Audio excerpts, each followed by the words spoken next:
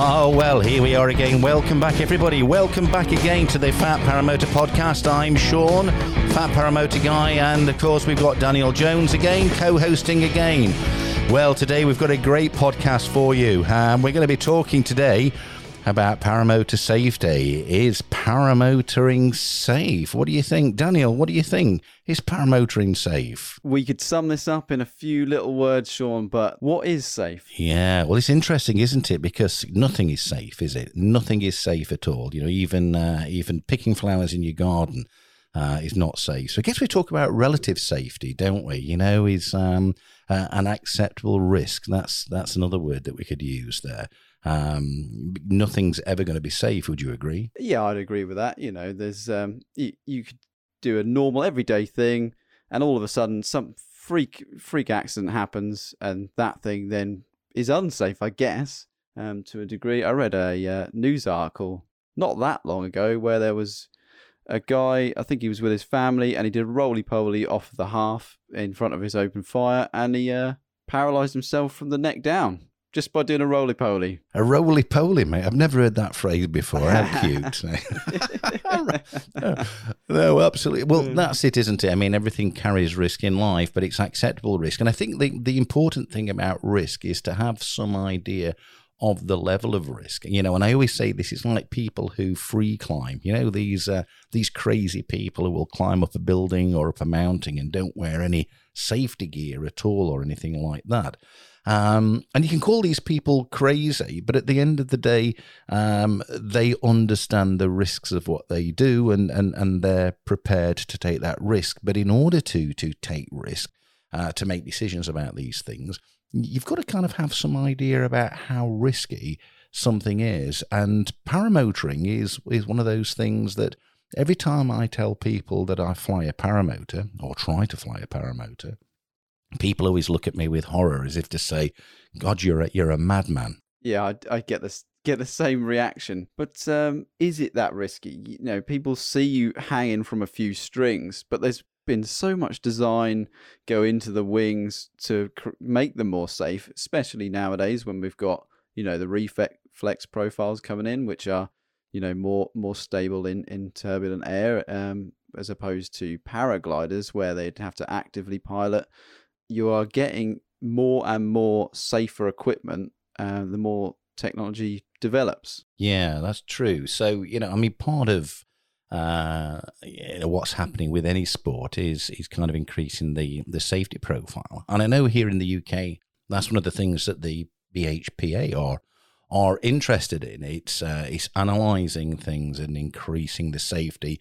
So there is a push towards safety, but I guess we've got to kind of think about, you know, what kind of things happens then when you're flying a paramotor. What's your experience and what's the things that worry you the most when you're flying?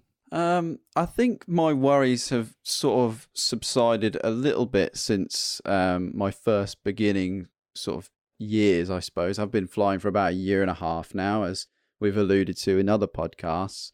But I think now that I've flown more, I fear things less because I understand them. So I'll just talk about one of my more memorable flights from when I was quite low hours. I went up in some choppy air, and I will be honest, it did scare me a bit, and it was probably one of my worst flights that I can remember. But actually, if I'd have flown in that air now, I think my tolerance levels would have been much higher and it wouldn't have scared me as much. I think probably one of the things I fear the most is actually sort of at busy airfields, at fly-ins, when people can come at you from any direction. And just recently I've been back to the airfields, and when it is busy, you know, you can't expect that person to avoid you. You have to fly quite defensively. And I think out of all the times I do fly, that's probably the highest risk, unless I'm trying maybe say like an acro maneuver or something like that. But that's a separate matter altogether. Yeah. Okay. So because what I wanted to kind of cover in this podcast is there are going to be sort of two elements to it here, Dan.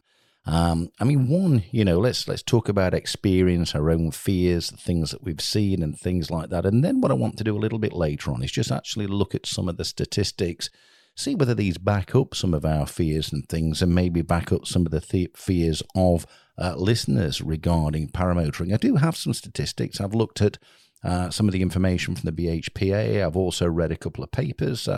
There's a couple of papers from my own industry, which is medicine, emergency medicine, and talking about sort of injury and stuff. We'll get into those. But yeah, I pick up there you're talking about the sort of the fear of mid-air collision. Mid-air collisions, they're quite worrying. And it's one of the things that I know when I did my training that you're constantly being taught to have some awareness of, that idea that you're always looking around for other aircraft in the sky, and even things like, if you're going to be turning left, for example, and this is one of the things I learned in light aviation as well as paramotoring, if you're going to make a left-hand turn, you would bank right first so you can see underneath the left wing and then turn left, because otherwise you blind yourself by your own wing in the left-hand turn. So that's awareness of other things in the sky, and that is something that would cause me concern. Have you seen those guys when they're paragliding, Dan? Sometimes it's like 1,000 of them all circling these thermals and things. Looks pretty frightening to me. Huh?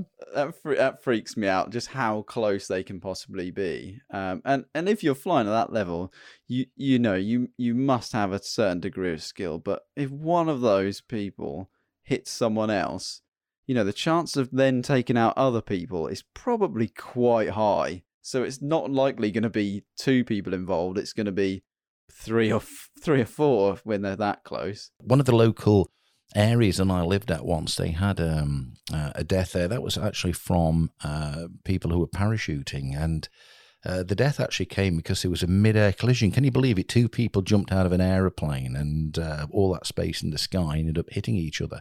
But it was amazing how a mid-air collision resulted in the deaths of both people. So that's quite worrying to me, having sort of a strike mid-air. And every time I've seen something on YouTube, and you have to be very, very careful, Dan, because there is a bias in accident reporting, because we all like to see the grisly and the gruesome. Nobody likes to see a video that's titled Safe Landing. Everybody likes to watch the one, skydiver or paramotor dies, in mid-air collision and things. But every time I see these mid-air collisions, they look pretty scary to me, and often the results can be quite tragic. Yeah, they definitely look dramatic, and you're right. It's people's morbid curiosity that draws them into watching those videos, and if you were to put the 2 together, like you say, the one with the accident would get more views. Now, some people want to analyze that and understand why it happened, and others are just curious to see what actually happened. And no, absolutely. And I think analysis of these things is key. I mean, that is something people like the BHPA and sort of other sporting associations are interested in, because every accident is the opportunity to learn from that accident and try and prevent somebody else from having the same thing. So reflective learning, we tend to call that, is, sort of reflectively learn not only by your own mistakes, but also from the mistakes of other people. And I've seen, there's been a little bit of, there's been a bit out there in social media as well. I know some people have reviewed the accidents of other people to try and make sense over the cause of the injury and things. Well, what's your thoughts on that? Yeah, I mean, Tucker Gott does a lot of his reacting to crash videos. I think you can look at that in a couple of lights, really. One of them being the skeptic side of me is, he's going for more views. But the other side of it is he actually does sit down and analyzes those accidents to hopefully teach people to look out for these problems that can occur. And usually they're pilot error, they've clipped in wrong, or they've been caught out in high winds, or it has been a mid-air collision. So I think him having the audience that he does, and other people who analyze their videos, such like I do as well, it does help a community learn and develop their skills. So hopefully that'll be taken on board, and things do become safer, through knowledge and not just the equipment, like I alluded to earlier. Yeah, you're absolutely right. Knowledge is key sometimes, isn't it, in understanding how these things go wrong and trying to prevent them from happening yourself. Sometimes they do instill fear, though. I'll be honest with you. I think when I first started paramotoring, I had no fear at all, and the more videos I watch, the more fearful I tend to get. I'll tell you the thing that worries me the most about watching these things. It's okay when it's pilot error. You can learn from that, and you can think, well, I'm going to make sure I don't make those mistakes when I'm flying a paramotor. But the things that scare me is the things I worry about people not having control over. That's the real thing that scares me. I think, could I be flying along doing everything right, and then could something catastrophic happen that's absolutely no fault of my own? And that's one of the things that brings me a little bit of anxiety, because if I feel as though I'm in control, I don't feel so scared. If I feel as I've got no control at all and this wing could collapse at any minute, that is something that brings me a level of anxiety. Yeah, I'd agree with that. And I had a great amount of confidence instilled in me from my wing just recently through trying a few acro maneuvers. I'm starting to progress in my flying, and this is kind of where is paramotoring safe begs the question, because I'm pushing the envelope of what would be a safe flight to try and do something that is a bit out of the ordinary. So I was doing some wing overs, and I've sent you a video, Sean. I don't know if you want to just play that and have a look through and see what your reaction is to, is paramotoring safe in that viewpoint?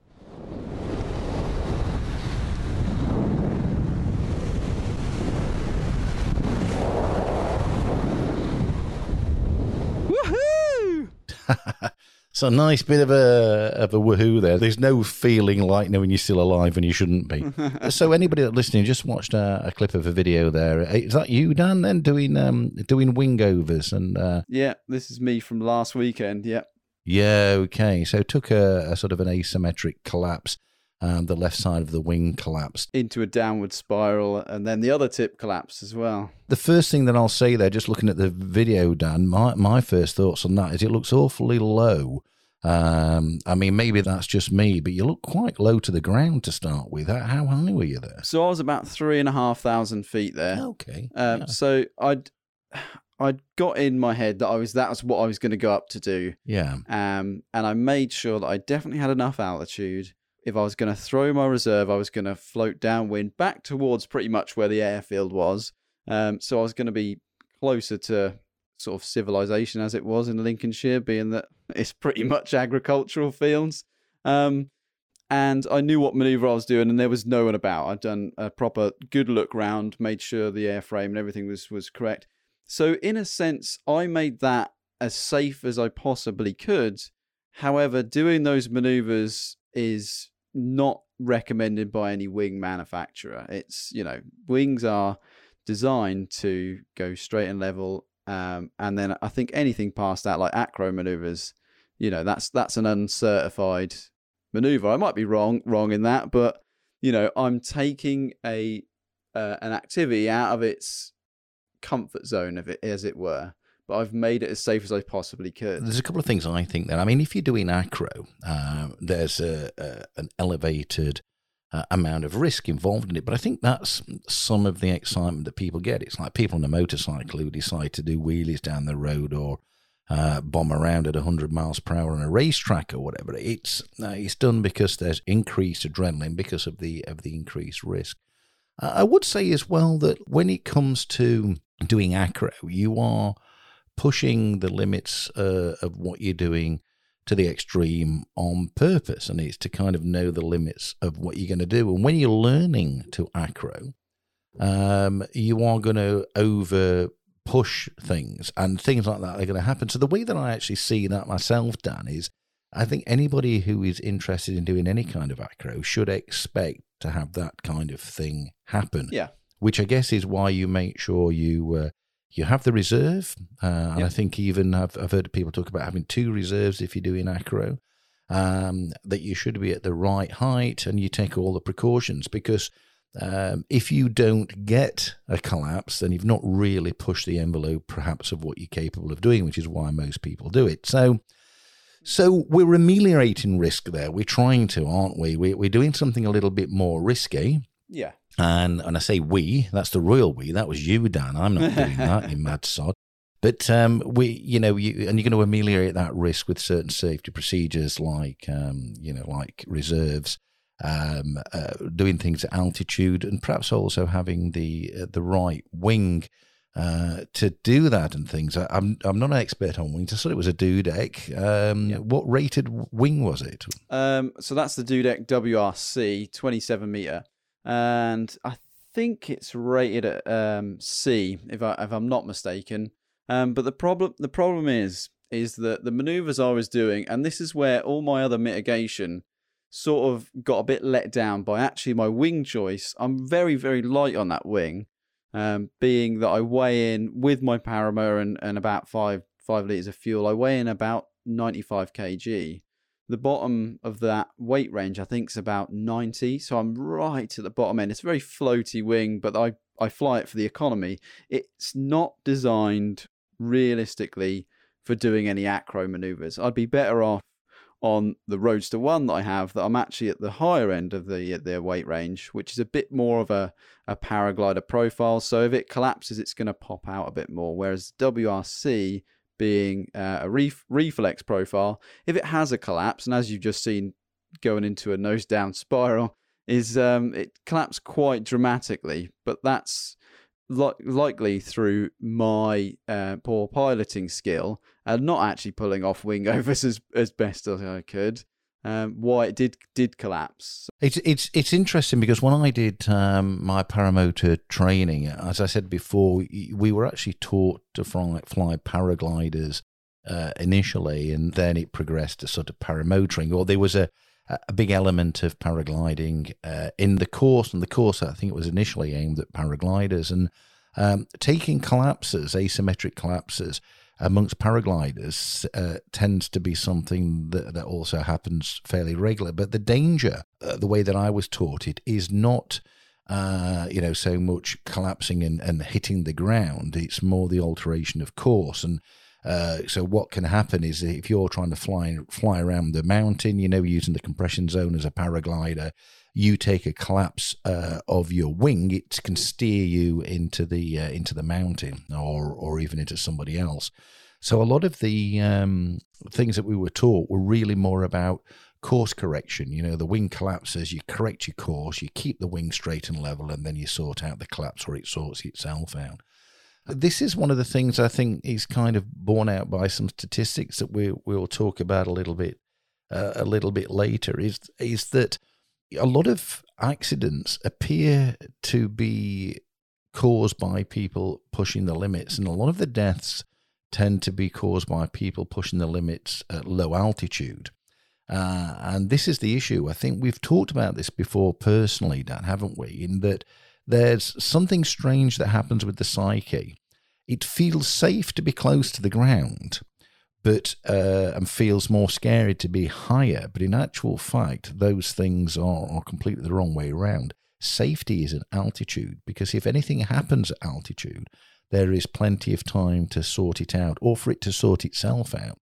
Whereas if anything happens at low altitude, there's no time at all. You're at the mercy of fate. Yeah, and it's a lot of luck involved at that point. You really, really do need to know exactly what's going to happen when you pull a certain brake line or tip steer or anything down low, because like you're saying, we have definitely covered that you feel safer being about 500 foot up because you are closer to the ground. It's probably because it's what you're used to, walking around and driving a car and stuff, when actually, like my event just then, 3,500 feet, it felt like 8 to 10 seconds in the air. It was realistically about 2 seconds, but had so much time because I had the height. It's you are so much safer up high for things like that. But I think it's the adrenaline thing that gets people going when they're close to the ground. There's also a bit of a show-off, isn't it, that's involved, I think. You know, the times I've seen it, somebody takes off in his paramotor and his attractive girlfriend's watching from the ground.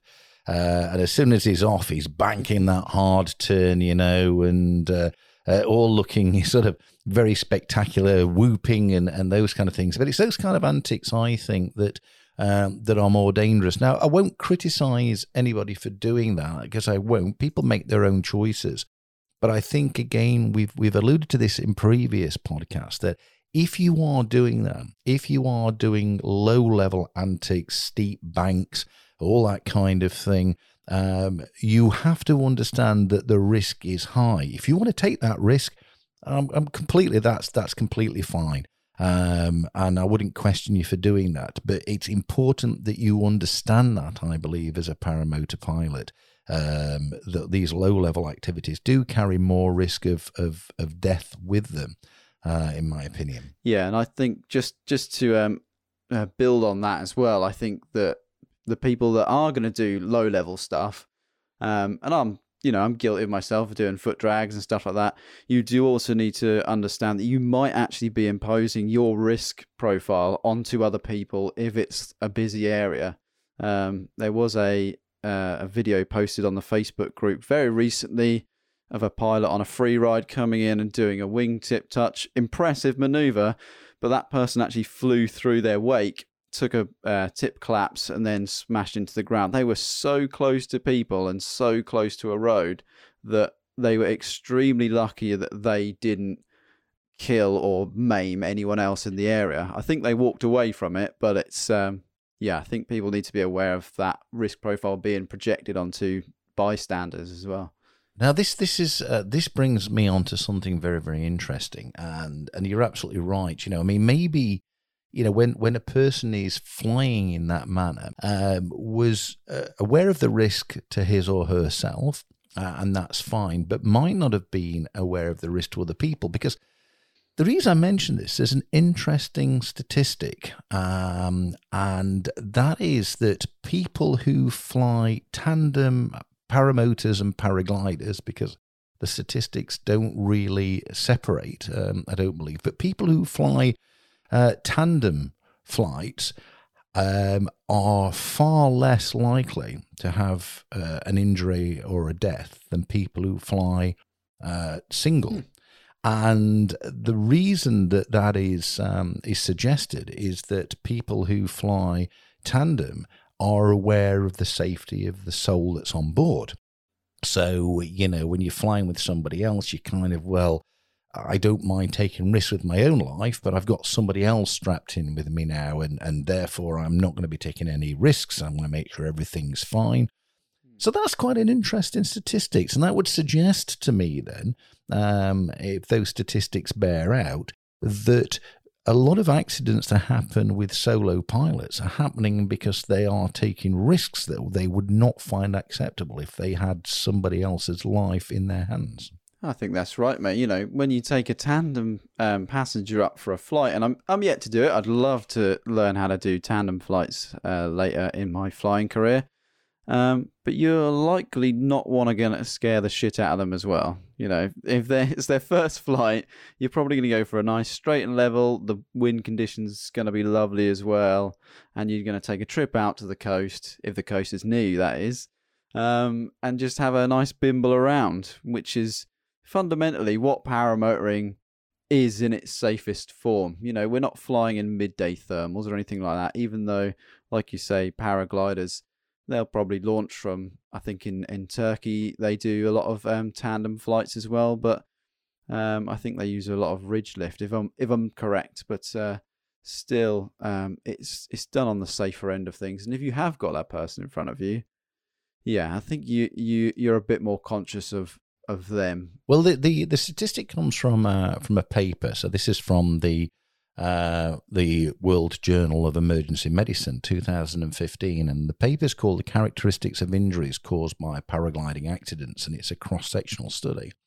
And one of the results of that study was that the rate of paragliding accidents is significantly higher in individual flights than in tandem flights, and that has a P number, if anybody knows about statistical significance, of less than 0.05, which suggests that it is a statistically significant finding. And it's alluded to, people tend to make unnecessary acrobatic moves when flying as an individual, which maximizes the risk of an accident. So I thought that was quite interesting. So, maybe if you want to fly safe, then maybe we should all carry somebody with us, eh? Or just imagine you've got someone with you as well. If you can't find someone to rope into your flying, Yeah.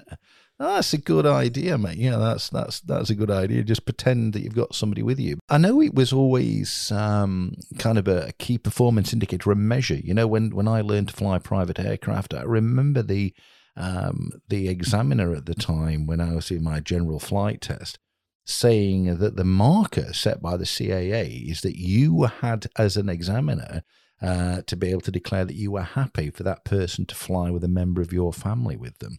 And there's a good marker, isn't it? That sort of that level of safety and things. Did you know as well? Now, I've looked, the BHPA, that's British, for anybody that knows, our sort of British Hang Gliding and Paramotoring or Paragliding Association, isn't it? I think. Yeah, paragliding. Yeah. That the number of accidents is actually increasing. Did you know that, Dan? I didn't know that as fact, but it doesn't surprise me with the amount of people I've seen uptake in the sport since I've started. The sport's been going for quite some years now. I couldn't give you an exact date, but definitely in the time that I've been flying, the uptake seems to be quite a lot. Yeah.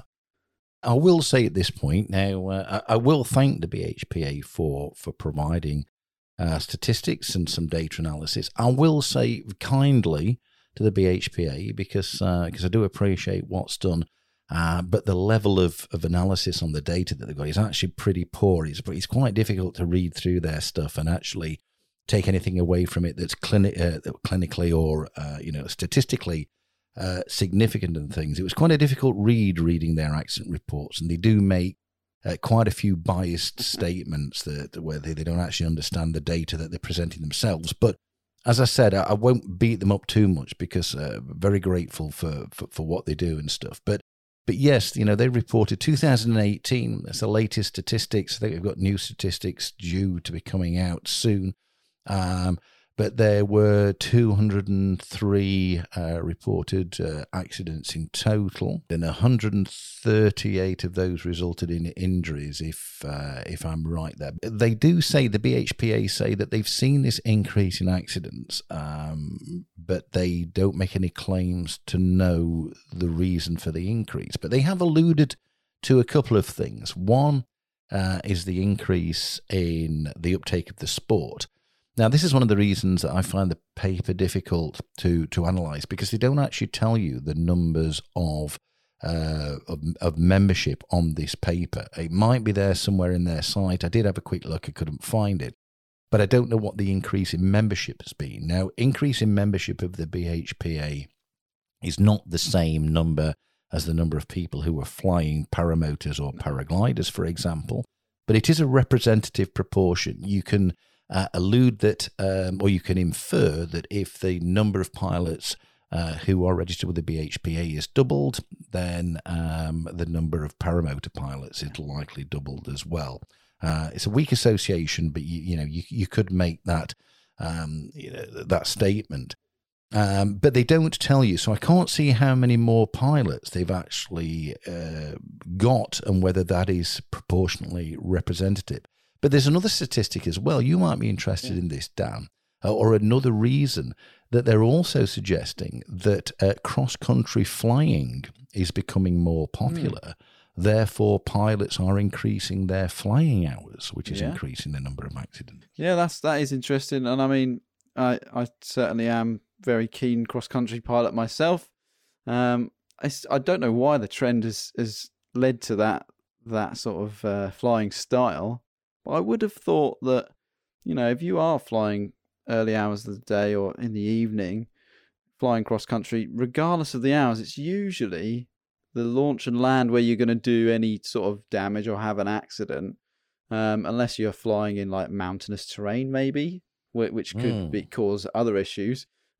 Fortunately, Lincolnshire is quite flat where I do most of my flying, so I haven't really got to worry about that. But especially in like springtime as well, I suppose you've got the thermals that pick up, and that'll catch you out after a bit of a layoff over winter. But I would have thought, generally cross-country flying is a bit more safer than the general just having a wang about an airfield. Maybe. I might be wrong. Hopefully you've got some stats on that, Sean, have you? Or Well, no, but this is interesting. You see, this is where, the data is kind of missing. There's a big part of me, because I like numbers and figures, makes me wonder whether they ought to give me their statistics. Because I love these kind of things. But you're absolutely right. So, they've made this implication that increase in flying hours might be, they've not said that it is, it might be responsible, for the increase in accidents. However, you're right. What percentage of accidents happens in takeoff and landing compared to sort of mid-flight?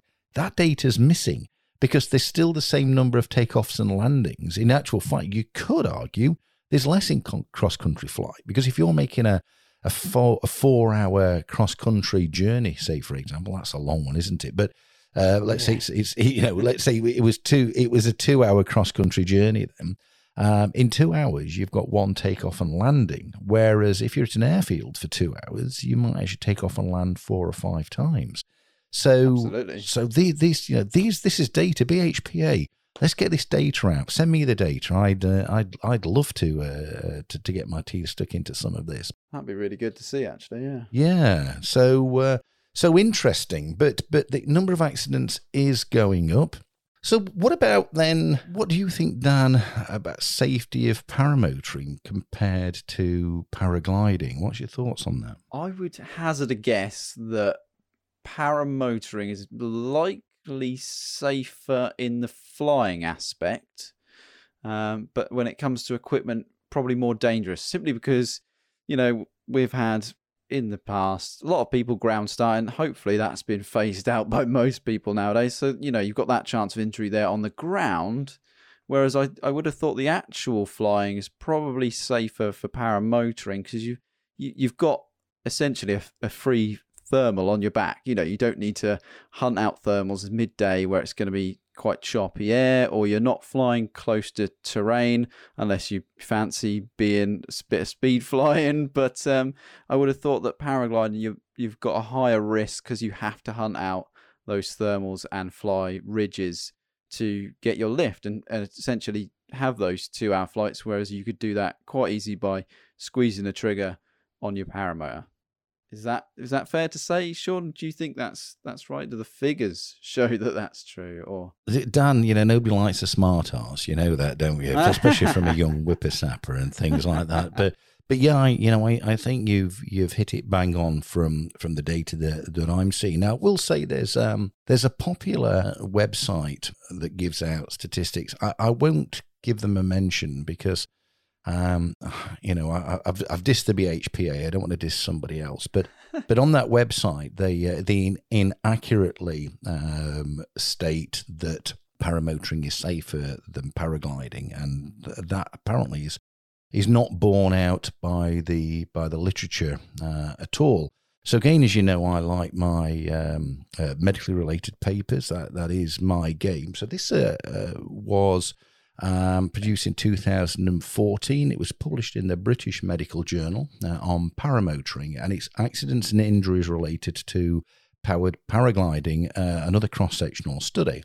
I know this paper. I know it quite well, because I posted this before on Reddit, and I've discussed it before in the past. But the paper clearly states here that the number of fatal accidents in powered paragliding, and I guess that's the marker they were looking at there, is not lower than in paragliding and in hang gliding, really? Which is interesting, because I always thought hang gliding was super, and people have told me that, but the data is not holding that out at all.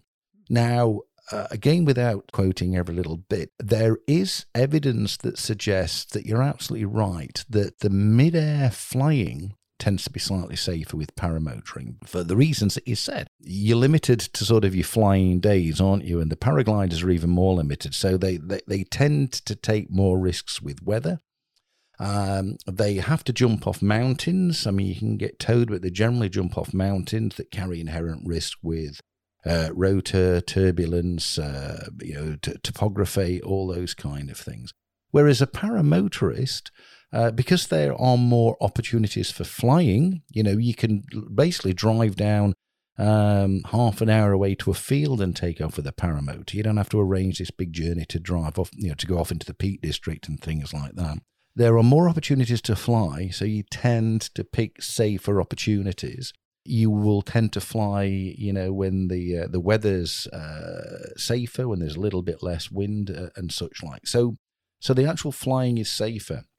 What's more dangerous, it seems, is danger from two things. One is the danger from the actual engine itself and the propeller, but also the weight on landing. You're more likely to damage lower limbs. That's a good point, yeah. Yeah, and I'll tell you, so here in power paragliding, 44.5% of injuries was related to the upper limb. That's nearly half, 44.5% upper limb injuries. So, and a lot of those are prop strikes. But, there are other upper limb injuries because people fall over with a heavy paramotor on the back. And then they do what's called fall with an outstretched hand, which we in the trade call. Yep. And that's known as foosh, fallen on an outstretched hand. Yep. So foosh. So that's a foosh injury, and so they're quite common. Lower limbs as well. That's your legs. for those who don't know, 32%. So 32% of paramotoring injuries affects the lower limbs.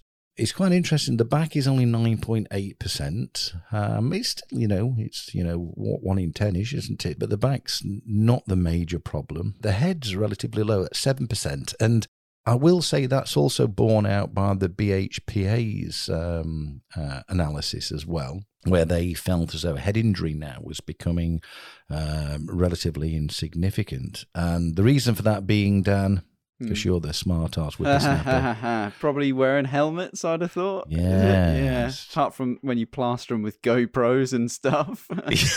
That's right. Well, that brings me on to something else. That was something that I was taught. Again, when I was learning to fly, I always remember feeling that my instructor, Matt Fox, was a grumpy old bugger, and he's not that old and stuff. And it turns out he wasn't, because I was there as as this new paramotor pilot or paramotor student, wanting to get as much footage as I could for my for my YouTube channel, as you do. And he's like, "No, mate, you're not wearing that," because that's my Australian accent. "You ain't wearing that GoPro on your helmet, mate." And I'm like, "Why not?"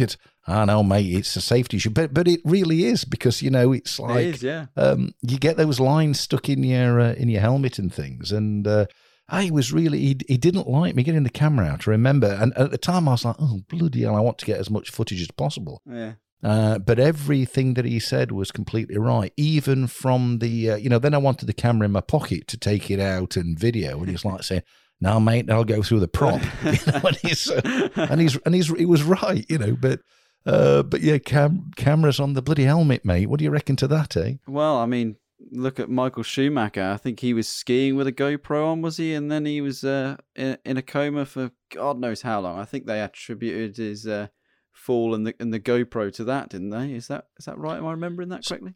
I don't know. Obviously I know Schumacher, and I know he ended up in a bad way because of his accident, but I didn't realise the GoPro had been cited as the problem. But yeah, I think they sort of pointed the finger in that direction, that because it was attached to the side of the helmet, when he fell on it, it was a point of impact, so it's almost like a sharp object going in, really. So that's definitely a consideration for if you're going to wear a GoPro on your helmet, as well as just it being a snag hazard anyway. Yeah, well, do you know, I got a bit of footage when I was learning to fly, because I stuck them in my videos. Do you know how I did that, Dan? Snuck it in. No, well, I put a chest cam on and then put a jacket over the top and zipped it up so you couldn't see it. And then when I got up to height, I unzipped my jacket, and started the camera.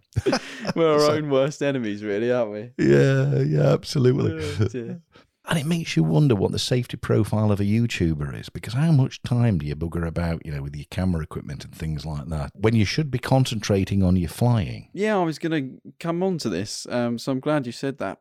Do you think that paramotoring makes you a bit lazier of a pilot because you haven't got to seek out the thermals and look where you're going all the time, as opposed to paraglider pilots? They've got to physically keep their mental, concentration on where's the lift coming from, how can I stay up and buoyant? Whereas we, like I said earlier, we just squeeze the trigger and we go. Do you think that makes us more lazy? I kind of think it does, Well, it's interesting because, Anthony Vella mentioned this, if you remember, in last week's podcast. For anybody that's not heard that, the awesome Anthony Vella was a guest of the show last week. Check out that podcast. But, he was talking about us being paramotor pilots in the UK, and he just saw himself as a paramotorist because he didn't feel the association with being a pilot. He just kind of felt as though he's floating around with a fan on his back. And, maybe he's right in a way that a lot of people flying paramotors don't see it as aviation. I kind of do that. I'll be honest with you. I see paramotoring as aviation, and I see that it should attract the same kind of standards and skills that you would expect of any kind of a pilot. But I suspect there's a lot of people out there who just don't see it like that at all. And I think reading some of the comments I've seen in some of the social media and some of the arrogance that you see now and again in there, probably does allude towards that, Dan, that some people don't have that same, I don't know, professionalism is the wrong word, isn't it? But I think some people just are kind of, lazy. Does that make sense to you? Yeah, it does make sense. Yeah, and you do see some people who think they're above the law in a certain sense for paramotoring. And it's strange, Sean. Like, sometimes I see paramotoring as, full on aviation. Oh, I've got this airspace here and I've got to pay attention to this. And other times I see it more as sort of like, going out on like a motorbike or something like that and just having a sort of a bit of a bimble round and not taking it as seriously. I think I get a bit complacent, is probably the right word for it, when I know the area and I'm just either like, doing a bit of comp training or testing out like a new app or something like that. So yeah, it's interesting that I kind of see it in a few different lights, and I can see how easy it would be for people to just disregard it as proper aviation, which it is. We are bound by air law. It also makes you wonder whether there's a Dunning-Kruger effect that goes on with paramotoring. Oh, definitely. And do you know, I do feel very definitely as if there was with me, because I think when I first started paramotoring, it was all confidence and no bloody skill.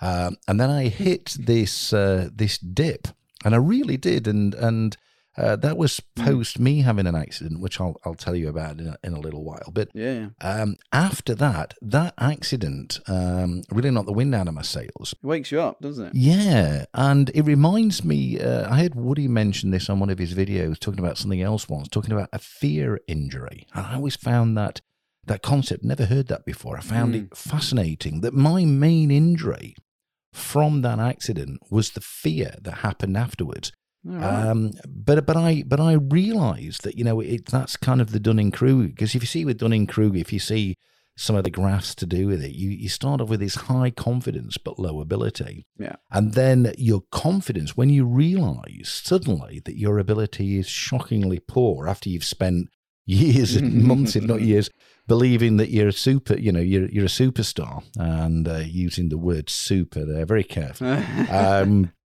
That you, because some people never actually get beyond the first Dunning-Kruger arrogance, do they? But then you end up in this, what they call the well of despair. Yeah. And, where you kind of, oh my God, I'm really useless at this, and what a tit I've been making of myself and things. And then it's a slow climb out of that confidence, but that confidence then comes with experience and things. And I guess I'm on that journey now. I'm not far for the bottom of the well of despair, but climbing up. And I think that happens in paramotoring. And I think there are so many people out there They're at that first stage of super confidence and very, very low ability. There's definitely a Dunning-Kruger effect. And you see it all the time, you know, newer pilots at the airfield, that they're like, oh yeah, I can do all this stuff now. They have a scare, and then all of a sudden they're back to, oh yeah, maybe I should be a bit more careful. And like you said, you've experienced it.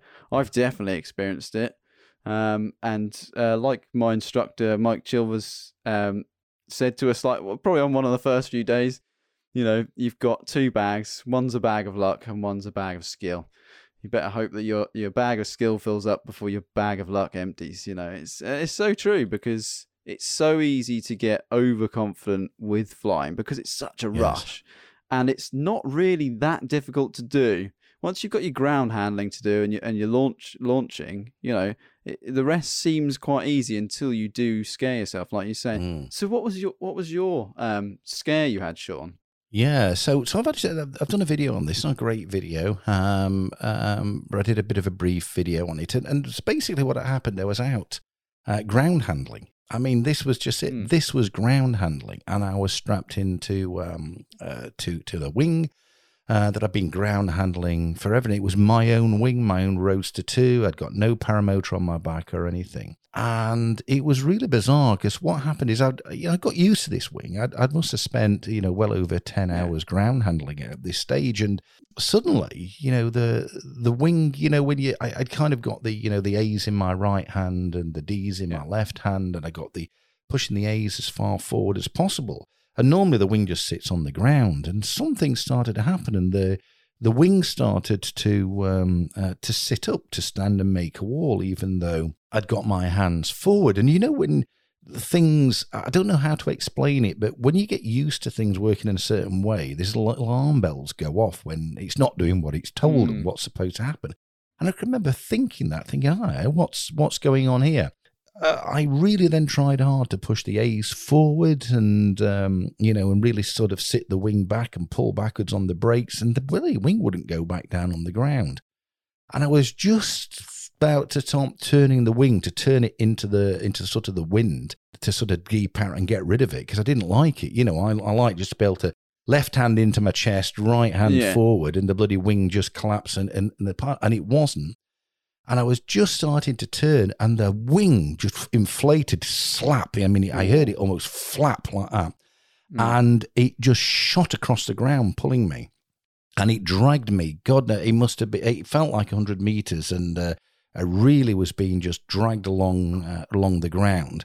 Luckily, it was along the ground, and it dragged, the worst things that happened is it pulled the brake lines. I said it pulled the brake lines out. It didn't. I dropped them, mate. That was, I was like, oh, gee. And I just kind of let go of these bloody brake lines in the, shit, what's happening? So I'm hurling across the ground, and I remember trying then to grab hold of the brake lines on one side. I did, to sort of pull the wing in to get hold of the wingtip, and I kind of got it halfway in.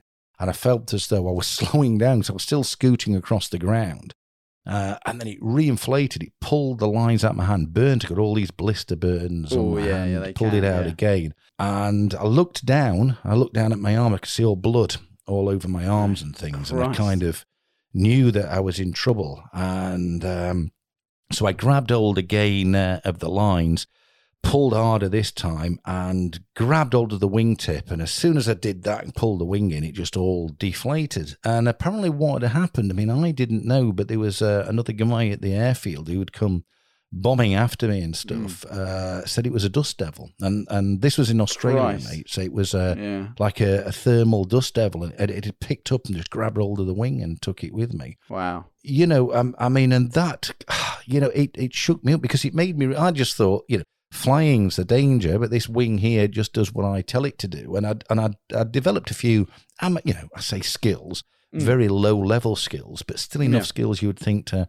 handle the wing. And it just showed me the power and the danger, even in this wing, And that was my fear injury. Wow. I mean, Mother Nature's got a way of teaching you a lesson sometimes, doesn't she? I mean, well, she pulled my pants down and smacked me arse that day, mate. Yeah, that's. It sounds terrifying. I don't know if I'd attribute that to a Dunning-Kruger effect, because you're not doing anything. You weren't like trying to do anything smart. It was just, it just picked up and got you. But I think you're right. It's like the fear of the damage that you'd done previously. And I've reflected so many times on that. I think, the one lesson I got out of that is don't let go of the brake. If I'd have just hold on to one brake and wrapped it round my hand and just pulled on one brake, it would bring the tip in. Thank goodness it was a big open field. I can't believe if they were dragging me over rocks or, things like that, it would have caused me a lot of injury. I was just dragged on my elbows, basically, on my face, just being dragged across the ground. But that goes back to a similar situation that I was saying when I was doing wingovers earlier in the podcast, that you pick the location you're going to do these things to minimize the amount of risk, don't you? Oh, you try to, and then and then learn from these things. Yeah. But it made me a very nervous pilot afterwards. It knocked the confidence out of me, and to be quite honest with you, but maybe then it gave me a healthier respect of what was going on, and maybe it'll be that, hopefully, touch wood, he says, to keep me safe. And I think it's these pilots who don't have that, who have the arrogance, that Dunning-Kruger arrogance at the beginning, maybe they're the ones that are likely to get hurt. And which brings me into another statistic then. This is again the BHPA. A little bit of self-promotion in this for the BHPA, but looking at their accident statistics. So according to the BHPA statistics, between 2016 and 2018, there were 8 fatal paramotor accidents, not paragliding, paramotor, okay, PPG. And only one of them, read into this how you will, but only one of these was a BHPA member. And of course, you can only be a BHPA member if you've done the training. So I thought that was a staggering statistic, that 7 out of 8 people killed by a paramotor between 2016 and 2018 had not had BHPA formal training. I mean, going through the BHPA system myself, I can vouch for it being a very thorough system, but, it doesn't ever account for, and nor does any training syllabus, what you then do after your training. Like I keep going back to it, I went out and did those wingovers on my own intuition. I went and did that, but that's not what you're taught to do, unless you're physically seeking out like an acro course or going and doing an SIV to understand how your wing will collapse and recover. It's an interesting figure, and it'd be quite interesting to see how that is like this year, once we've got through this year, because last year was a bit of a funny year, so we kind of sort of put that one aside a little bit with COVID and stuff. It'd be interesting to see with the higher uptake of the sport nowadays what the statistic is nowadays. Well, let me tell you something else again, 2016 to 2018, so we're going to come on to wing loading in a little bit, which you alluded to earlier. But 2 of those 8 pilots were killed in mid-air collisions. Yeah, so, so that's a fair amount of people. That's 25%. My fear right there. Yeah. When I did my training, which I think is very similar to the BHPA, I did mine in Australia. As I mentioned at the beginning of this podcast, a lot of that was being taught how to avoid mid-air collisions. And it wasn't just avoiding mid-air collisions by, taking off at the right time, keeping, a good peripheral awareness, situational awareness around you. But it was also taught how to handle and manage things when they go wrong so you don't hit other pilots. So, the whole idea behind how they trained you with an asymmetric collapse was to stick in that brake to prevent you from veering off your course sharply and flying into the paraglider who's next to you, or even into the mountain. These are the things that you wouldn't learn to do, are they, if you didn't take a course like you do with the BHPA? Just out of interest, Sean, you said it was 1 out of the 8. Do we know if any of the other 7 were in another training association, or whether they were just self-taught, or is that statistic there? Do you know? It's not there because, of course, the BHPA just talks about its membership. It's not qualified in the data. Again, if a more thorough report might do, but again, I've dissed the report a little bit. Don't mean to be. But obviously somebody's put a lot of work into it anyway, and I don't know whether these are paid positions in the BHPA or whether they're volunteers. I don't know. But anyway, 2 were mid-air collisions. One was only a BHPA member, and yes, that doesn't tell us whether people hadn't had training of any other kind. One pilot was warming his engine on the ground, and it killed him. Wow. So one of the 8 was actually warming his engine on the ground. And again, what do they say, on the back or on the rack? Exactly, and there's good reason for it, and there's still people nowadays that will argue that some motors are safe to start on the ground, and you just can't. Why would you ever have that risk? It goes back to reduce the amount of risk that there possibly is, and that's what ultimately makes it safer, isn't it? Yeah, I remember watching a video of an instructor in the States. I won't mention his name. He likes guns and God as well, apparently, and flies paramotor, the Morris Minor of paramotors. I can remember a video where he was really dissing people who were alluding to the idea that paramotors were dangerous to ground start. That's not borne out by the statistics.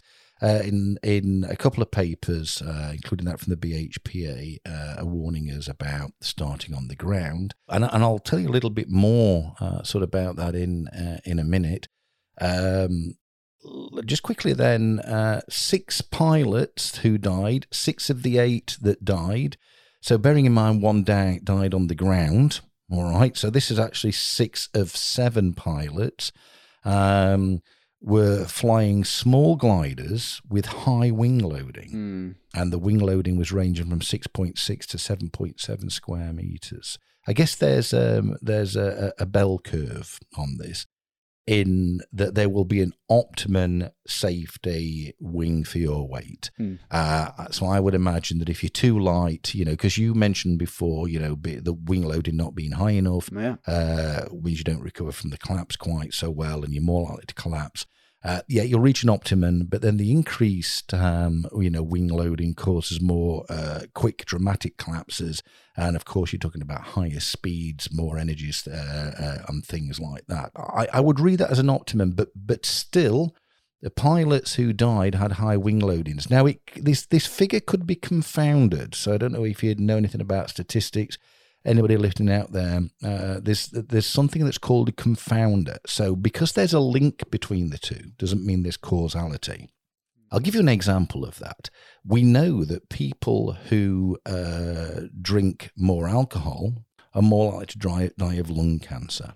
Okay, so you'd think, oh my God, that means alcohol causes lung cancer. All right, you can see how that people would think that, but it's actually not true. It's linked. It doesn't mean it's caused. Now, the truth of it is that people who drink alcohol are more likely to smoke cigarettes. So it's the cigarettes that's causing the lung cancer, not the alcohol. But it's a linked statistic.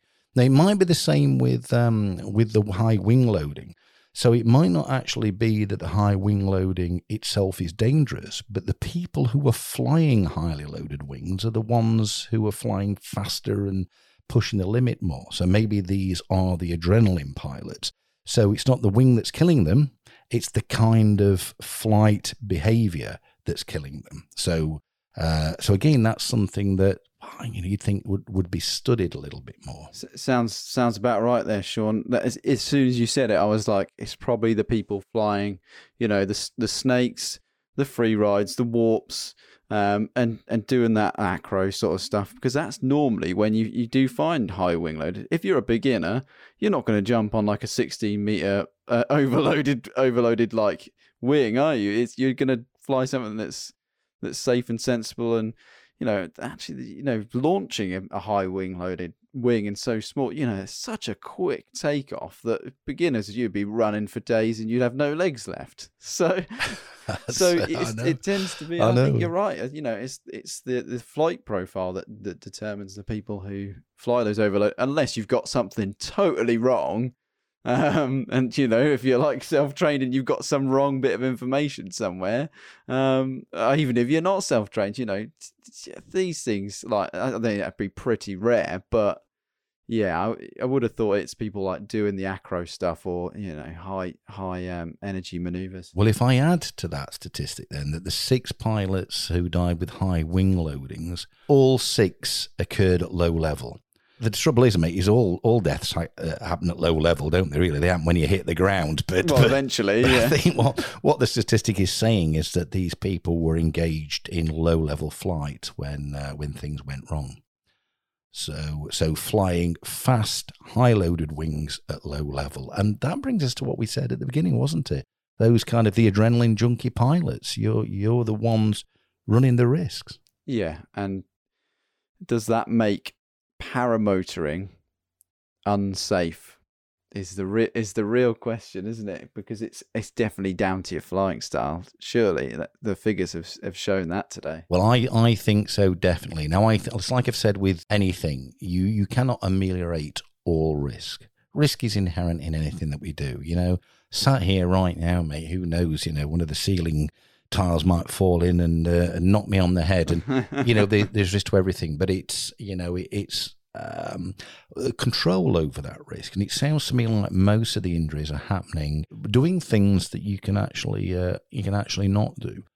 So just going back quickly then to injuries of parts of the body, head was 7%. We talked about that. Pelvis is only 3.1%. Chest is 2.7%, and the abdomen 0.7%. Which is quite encouraging. Now we were talking about what causes the accidents in the paramotor. I'm going back to the 2014 paper, Accidents and Injuries Related to Power Paragliding. 11.2% of injuries was caused by the engine. That's 11.2% of injuries to the upper limb, should I say, was caused by the engine itself. And we talked about that, didn't we? I think I could have squeezed that in. We said it's either a prop strike or it could be the Fuchs injury. Power paragliding accidents are more common during, it's a quiz. Is it more common during takeoff or landing? Ooh. God, well, you've always got to land. Yep.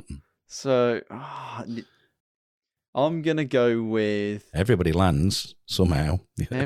Everybody lands somehow. I want to say landing, but I've got a feeling, is it takeoff? Oh, nobody likes a smart ass. I've told you that before. There's a reason, Daniel, you're called a young whippersnapper. It is indeed, yeah. So paragliding accidents are more common during takeoff. Has there been a conclusion drawn to that? Is it because without taking off you can't land, or So, well, no, I mean, because you assume there's the same number of takeoffs as landing. Yeah. Well, no, there isn't, is there? It's during takeoff. Yeah, actually, that's quite interesting, isn't it? Because there are more takeoffs than landings. I guess it depends. Have you taken off or haven't you? If you're actually trying to take off and you have an accident, is that classed as a takeoff? I don't know. Now you see, you've made me question that statistic. Well, yeah, we want that clarified. Is it an attempted takeoff? Was it an actual takeoff? Is it an actual takeoff? Because you can have 100 attempted takeoffs for every one landing, couldn't you? You can if you fly from Fat Paramotor HQ. And I'm not going to mention any names. A few people like taking off from fences, don't they, around here? But he'll appreciate that, Colin. Yeah, I know, that's good. Well, I needed somebody to test the strength of the fence, but there we go. He definitely did that, yeah. Again, the paper suggested that the energy from the engine and the weight of the equipment may aggravate accidents. We touched on that before. There's no evidence to suggest that's what's happening. That's somebody's interpretation of the evidence. And here, this one is interesting, all right, because we talked about training or no training, but it says there's no statistically significant correlation was found in our sample between accident severity and the pilot rating. That is interesting. Now, this is interesting because then I think, well, does no rating count as a rating? Because I think I did have a look over some of the statistics, but I've not looked at the numbers hard. But I believe, and please don't shoot me down, anybody who reads the paper a bit harder, but I believe these were just talking about rated pilots who have got, different PPG ratings, whether I don't know whether they club pilot and things like that here in the UK, aren't they? I'm not sure whether they use P1 and P2 like paragliding. I did see, and it suggested that somebody who was quite like instructors and things like that weren't actually any safer than people who were non-instructors. Huh. That's strange. That's interesting then, Giles. We'll have to have a look at that. So that means that we're not taking any kind of instruction anymore from Chile or Giles Fowler, are we? Is that right? Because now we've decided we're just as good as you.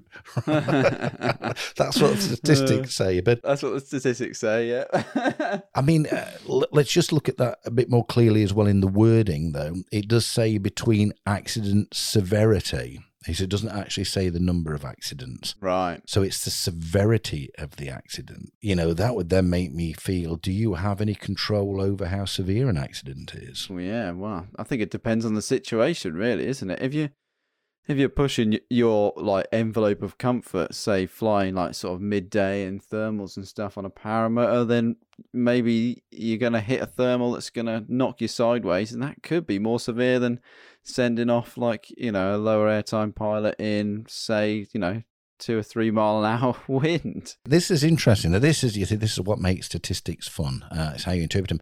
But it also could be that people generally fly to a certain percentage of their ability. So it evens out. So somebody who's an amateur is probably flying very, very safe, and they have the same number of severe accidents as somebody who is very experienced, but is flying a higher level of flying, but experiences the same number of severe injuries. So in actual fact, the experience balances out the more dangerous flying. Does that make sense? So that actually might be what the statistic is showing.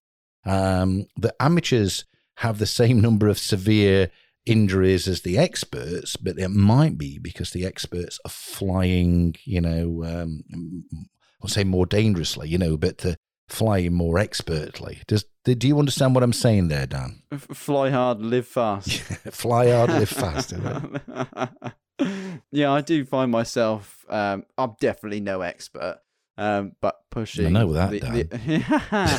And that's why I invited you to be the co-host, so I look good.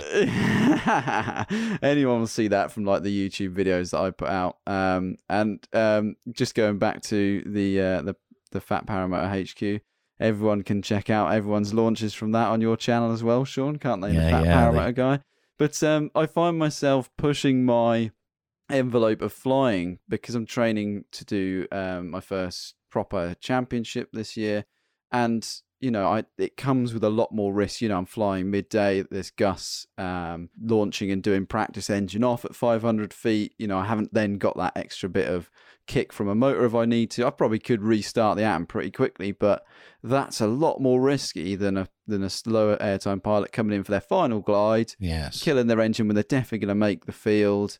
And, they're not going on cross countries seeking out thermals. Yes. It does make sense, especially from my perspective at the moment. Yeah. Yeah, and I think that's how I see that. I see this as you become more experienced, you enjoy more advanced flight to stay within the same safety window. To stay safe as a novice pilot, you're going to do very simple takeoff and landings, early morning, late evening, those kind of things, and the relative number of accidents is low.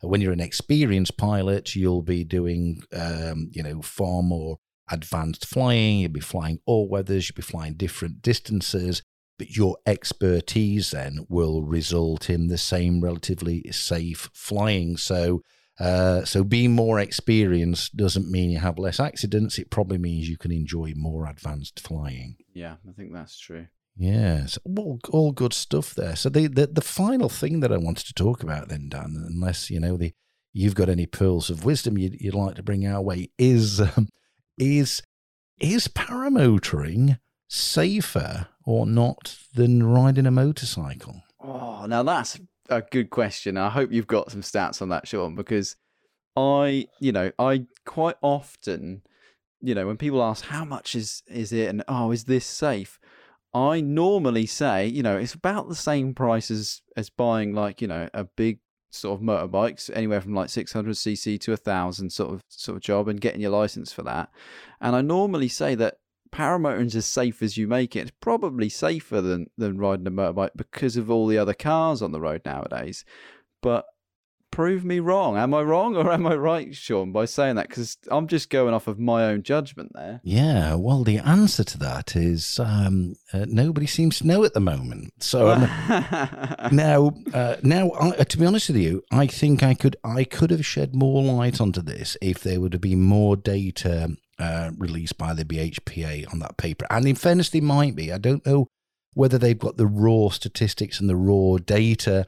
Because I'm fairly limited. We do this for fun, Dan. I've got a career in things, but it would be nice to know, because I needed to know things like, number of pilots, pilot activity, and things like that. And I could have made a good comparison because there's a bit more data on motorcycles. But I wasn't unable to. Now, some people have made some rough estimates, and again, I'm looking at another website that's by paramotor enthusiasts. There's a lot of bias in this, so it's difficult to look. But I will take some of the numbers. They've used numbers from the United States, and they've made some very rough estimates of certain things, which is okay. You can do that sometimes in science. It's worth doing that to sort of have a look at things. If I take their numbers to be correct, they've said that looking at the statistics of motorcycles, of which there are far more numbers of motorcyclists, there is about 0.7 per every 1,000 participants ends up in a fatality with a motorcycle. So less than 0.7 per every 1,000. Yeah. And their estimate on this site, and I mean, I will say that, it's a bit mean of me to use their statistics, not actually mention them, even though I'm dissing a little bit, but it's Foot Flyer that I'm looking at. So, because I'm using their statistics, I think that it's respectful to sort of at least cite them in that. Now, they've also said that a paramotor then, based on their estimates, is 0.5 fatalities per 1,000 participants. Okay. So that would suggest, carefully, that it might be safer than motorcycling. However, there's a caveat, you see. This depends how you use statistics. You have to be very, very careful and how things are presented, especially to people who don't understand statistics, because people are very, very biased, interpretation bias, in how they see things. The issue with that is that more or less says if you are active in paramotoring, for every 1,000 paramotorists, 0.5%, so 1 in every 2,000 paramotorists will die, okay, and I think that those are annual statistics. And with motorcycles, you're going to get 1.4 every 2,000 who are going to die. However, if you are an active paramotorist, how many hours do you actually fly compared to how much the average motorcycles, and what's the average number of flying hours somebody will do in a year? I bet it's not many. I bet, you're probably one of the higher. I don't know, Dan. A lot of people might do 2 hours every month. That's 24 hours of flying a year. And that might be the average. I don't know. It might be 30 hours a year. It might be 50 hours a year. But I would imagine that motorcyclists motorcycle a lot more, because usually it's a mode of transport. It's not just done for pleasure. So, you'd probably find people doing a lot more hours paramotoring. If you could fly your paramotor to work and back every day, Dan, you'd do a lot more hours than you do at the moment with it, wouldn't you? I'd damn do it as well. Yeah, you'd damn do it. So it's difficult to really compare. So you can say, well, owning a paramotor gives you an averaged risk of 0.5 per 1,000. But if you're only flying an hour a month and somebody else is flying 100 hours a month, then, if you look at that statistic, it's probably the person flying 100 hours who's carrying the risk. So if that person flying the paramotor was flying as many hours as the average motorcyclist, you might find that there was multiple times you're more likely to die from your paramotor. Now, I'm saying that only for one reason, just to show you that you can't interpret the data, not to suggest that paramotoring is that more dangerous.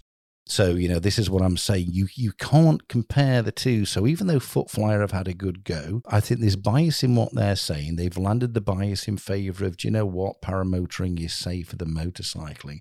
I don't think you can draw any conclusions from their guesstimates because the figures just aren't comparable in any way. And I think to actually answer that question, we need some harder data.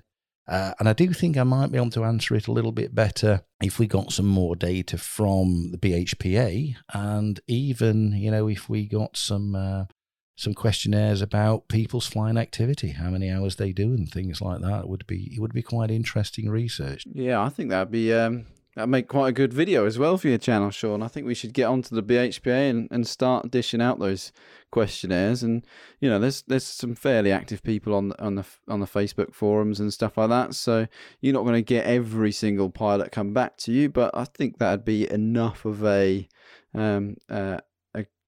group to draw a conclusion from, at least look at it. Yeah, you just need a representative sample, that's all, when you're doing statistics. So yeah, that's what I was trying to get at. So that would be good. So in summary then, we've decided that listen, paramotoring can be relatively safe, but you make it dangerous depending on the amount of flying that you do, that you can ameliorate the risk of flying the same as riding a motorcycle, the same as driving a car, by training, getting experience, being sensible, listening to advice, those kind of things. So you can ameliorate risk. We don't know whether it's more dangerous than motorcycling. Paramotoring, the danger tends to be the ground, taking off, and prop strikes. So I think that's it. Anything else we've took from that, Dan? No, I think that's everything, Sean. We've gone through, we've given our own experiences, we've looked at the data, and I think you can't really argue with that. Let's hope we get some more data soon so we can hopefully revisit this as well and get some hard facts. Let's do that indeed. So brilliant. So anyway, Dan. Oh, it's been fantastic again, hasn't it? Do you know, I do love these chats and stuff. So this was the Fat Paramotor podcast, not even the podcast. This was the Fat Paramotor podcast. In the studio, Daniel Jones, of course. Don't forget to check Daniel Jones out. He's got an absolutely amazing YouTube channel. He's been doing some video series on cross-country flying recently. I was the Fat Paramotor guy. Check out my YouTube channel. Thank you very much. Take care. Bye-bye, Dan. See you all soon.